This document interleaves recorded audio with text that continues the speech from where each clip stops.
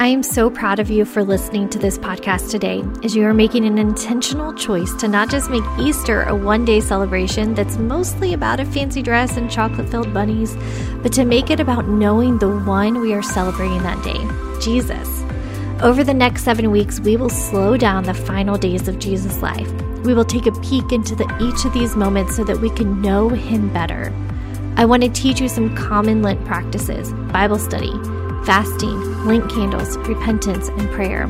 I will guide you through implementing each of these. Help me spread the message by sharing it with your friends and family on social media, and also by clicking the button to text this episode to them. We both know all of us struggle with how to really focus on Jesus during Easter. And it's crazy because this should be the holiday we go all in for. But I get it, we've never been shown how. My friend, that all changes with this study. We are going to do this together. This Lent study is brought to you by Online Women's Bible Study. I would love for you to join our community as we are growing even more in God's Word.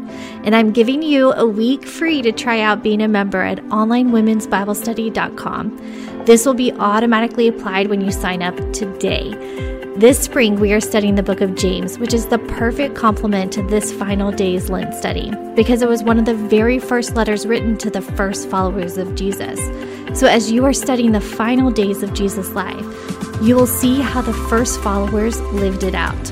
Don't forget to subscribe to this podcast so you don't miss a single episode. All right, let's get started with today's session. It's okay to be honest. If you haven't already, spend some time in prayer. Praise God, repent of sins, ask for others and yourself, yield to God, then wait and listen.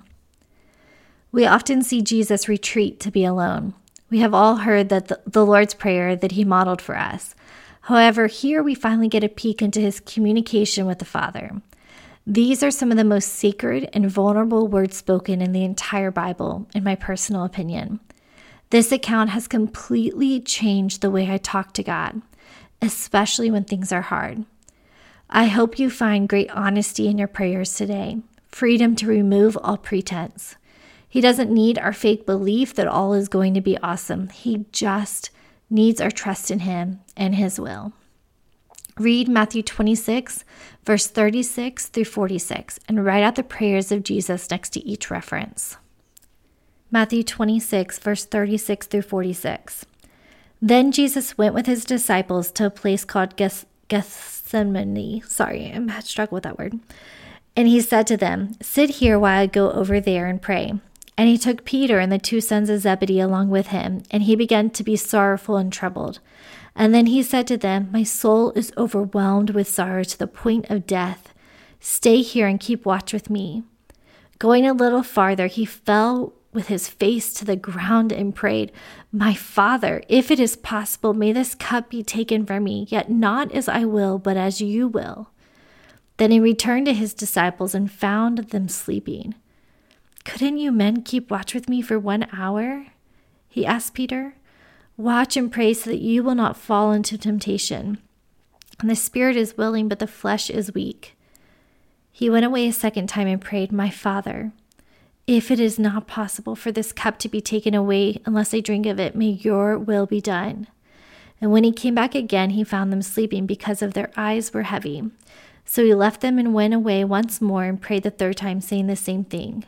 And then He returned to the disciples and said to them, "Are you still sleeping and resting? Look, the hour has come and the man is delivered in the hands of sinners.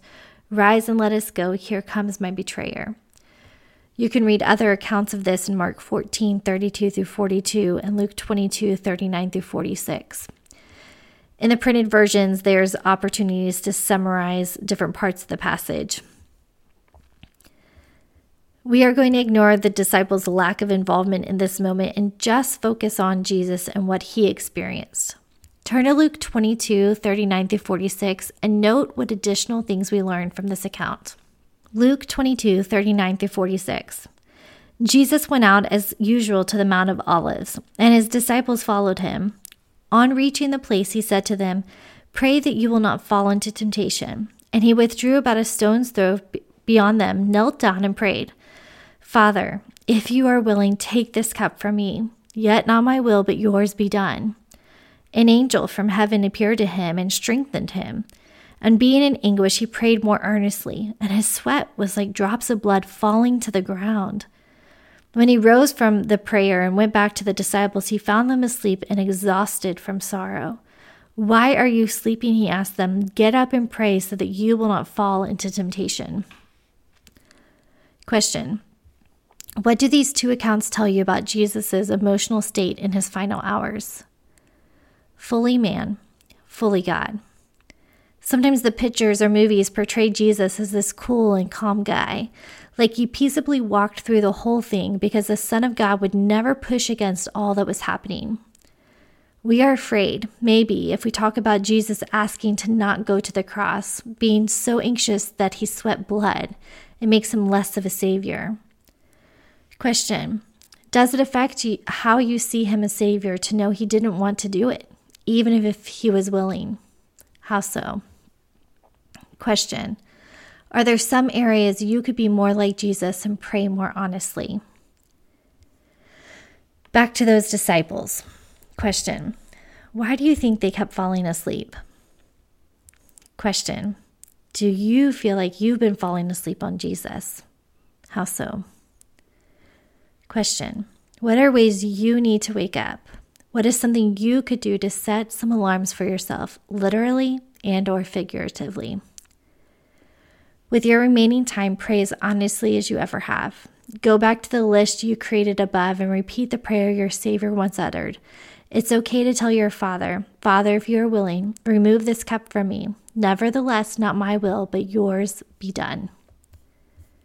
As we wrap up today, ask yourself, what should I do? How can you apply what you have learned today? And who should I tell? What is something you can share about today? Who should you share this with? My prayer for you is that you would feel like you know Jesus more as we work our way through his final days. His story is the reason we celebrate on Easter Sunday because it's the thing that has totally changed our lives.